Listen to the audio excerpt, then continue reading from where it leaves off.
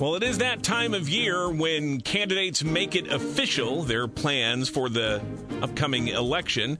And that happened yesterday when, as expected, Sangamon County Sheriff Jack Campbell submitted his paperwork to get on the ballot, seeking a second four-year term as the top law enforcement officer in Sangamon County. Sheriff Jack Campbell in studio with us this afternoon. And as always, welcome. Great to have you here. Good to see you, Jim.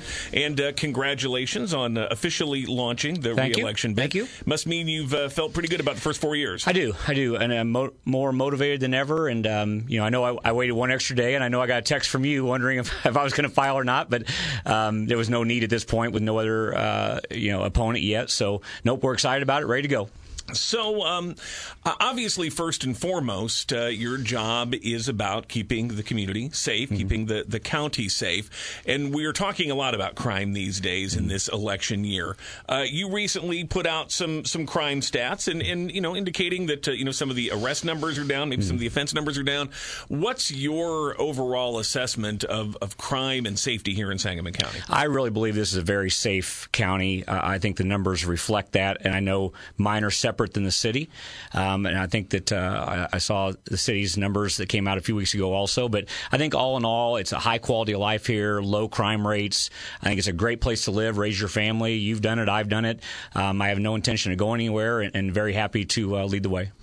I went back and looked. We talked after your election before you were sworn in back now, again, close to 4 years ago. And one of the things you talked about was staffing levels. You didn't feel like you'd be making a lot of changes in patrols and things just because the manpower wasn't there. And you had talked about wanting to change some of the hiring qualifications to try to get more people through the door.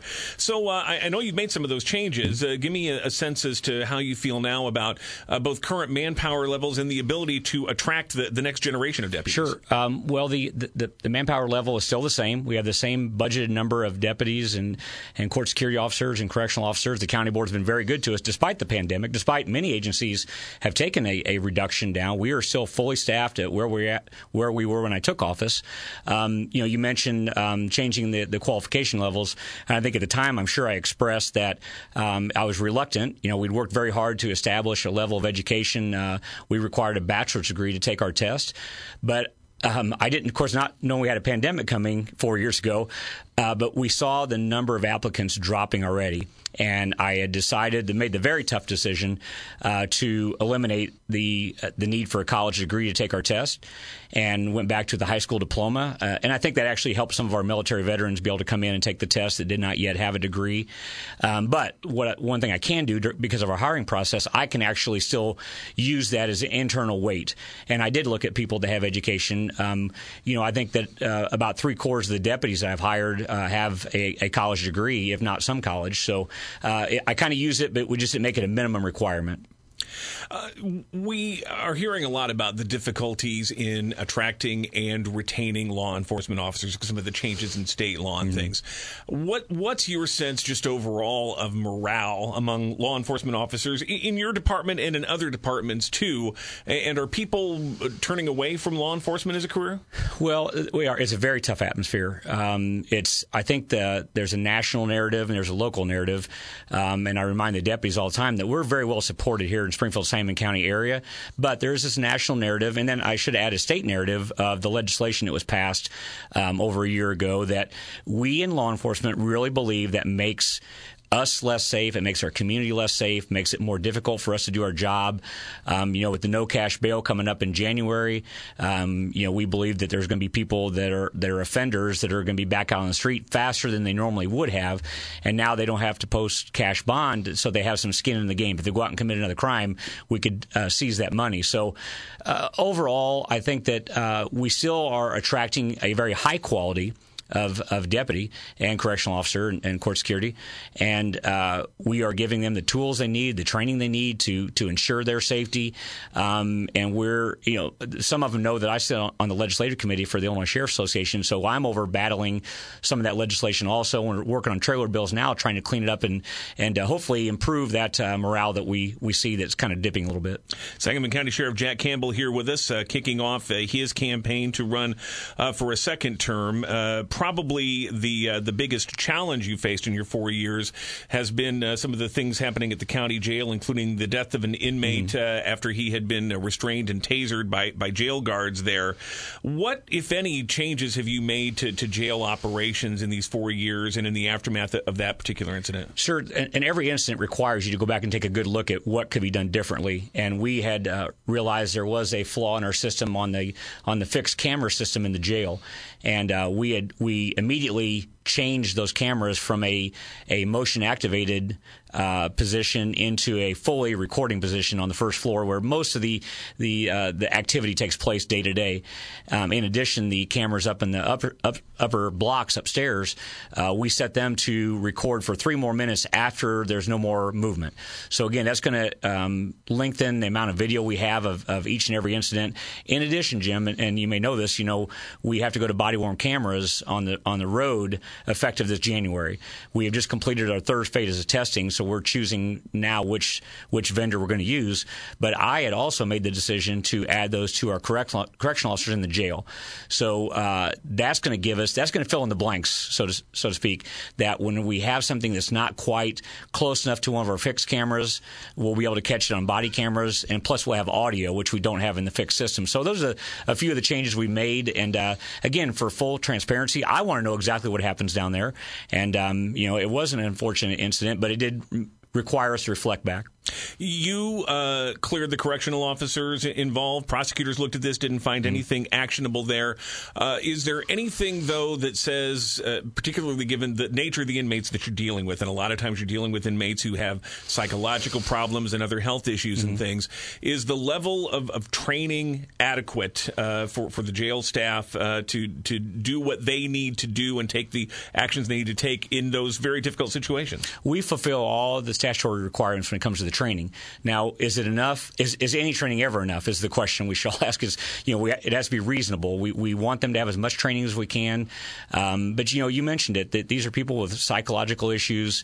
Many come in with drugs in their system, and I'm not going to talk about the recent event, but I think it was reported that there were drugs in his system, and we constantly deal with that, constantly battle that, and so it's something we'll continue to look and evolve. We always reflect back and see if we could have done something differently, and we will provide any training that we think is going to help our correctional officers do their job. You already got to this. It was on my list of things to ask about, but as you mentioned, you have been testing and trying out body-worn cameras, both for deputies and for jail guards. You're required to have those by the start of calendar year 2023. How quickly do you think you will have and deploy them? We will. I expect it no later than June. We've done our test with the 3 vendors that we chose, and now it's a matter of simply choosing one and then working out the contractual requirements we're going to need, and then work with the county board for the funding for the time being. These are unfunded mandates, and we'll have to figure it out. But they again, very supportive of what I want to do, and we're excited to get them on there. And I think most of the deputies are ready for this, and they've been expecting it. So it'll be on every deputy, every jail guard. You've also got to have the storage for it as well. Any idea, ballpark, of what that's going to cost? Well, because we don't know what vendor yet, we don't know what that cost is going to be. We know it's going to be significant, and as you mentioned, even if we're able to get the cameras at a greatly reduced cost, which is pretty typical, the storage, the video, we need software that will redact the video, get it ready for court, get it ready for FOIA requests, and so it's going to be a significant undertaking. But again, I'm confident the county board is going to help us out with this. Another issue that generated some headlines, a little bit of controversy. You had talked about wanting to obtain a military-style vehicle for the sheriff's department. We hadn't heard anything about that for a while. Is that still on your wish list in a second term? It is. You haven't heard about it because I can't find one. I continue to search the federal surplus program, and it's about safety, Jim. It's about safety for our, whether it be our tactical team. It's safety, and when we need to get in and rescue somebody that maybe has been injured, and there's a gunman that's trying to keep us away or pin that person down. So it's always been about rescue. I've met with several of the community groups that had some opposition, and without naming any of them, many of them have said, "We understand where you're coming from, Sheriff. We support it. Just stick to your word. It's not going going to be used to patrol our neighborhoods, and we will not use it unnecessarily in any manner. It's not something we're going to have out very often, but I will continue to pursue one and until I acquire one. But you can't say what groups that were speaking out against it are now saying we support you on this? Well, the one, I think that the Faith Coalition has spoke out against it, but they have not come around. We haven't really had any communication for over a year probably. But the ones I don't want to mention are ones that didn't come out publicly against me, but they certainly could have, and now they behind the scenes have said they support me. Another challenge you faced over your 4 years, of course, is COVID, and you had to deal with this just out in the community, but also within the jail.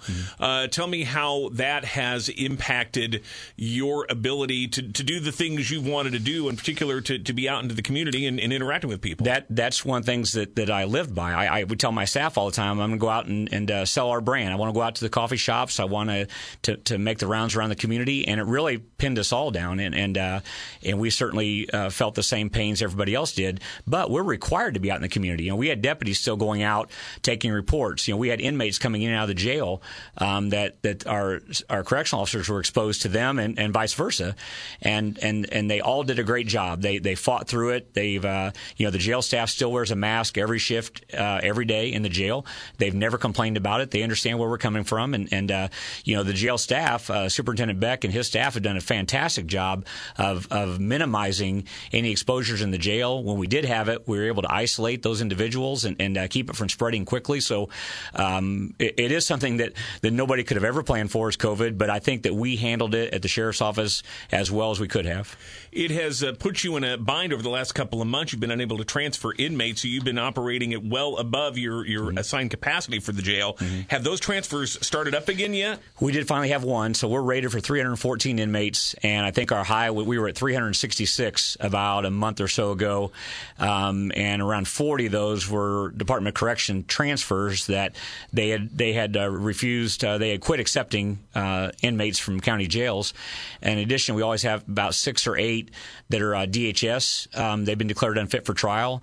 They had no beds for these individuals, so we always have a few of those. And finally, we did get rid of about 32 to 35 transfers out to Department of Corrections, but we still have more to go. But we were about 326 this morning, so that's a manageable number for us. Yeah, slightly over capacity, right. But not okay. A couple of last quick questions. You and I talked a lot about this over the years, and you had some real reservations about legal marijuana before it became the law of the land 2 years ago. How do you feel a couple of years into this? Has it been a big problem for law enforcement? I know a lot of that time was also during the pandemic. That probably impacted things, but how have you and have the department coped with the introduction of legal marijuana? To answer your question, no, it hasn't been a big problem, and I predicted that it would be, and I think you hit it on the head. I think COVID changed everything. There's just less people out, less exposures, and actually you saw the crime rates went down during that time frame too. So I think that the jury's still out as to what's going to be the long-term effects of recreational cannabis. At the time, I said that I felt like all crime rates would go up, homelessness would go up, we see addiction go up, but again, the jury's still out. I think the coroner can tell you that we've had many overdoses. I doubt very much from cannabis, but the drug usage certainly is impacted. So all in all, I think that the community here has handled it well. I know there's a lot of people. If you go by those stores, there's long lines. I think we've done a pretty good job of people using it correctly and in their homes and staying off the streets.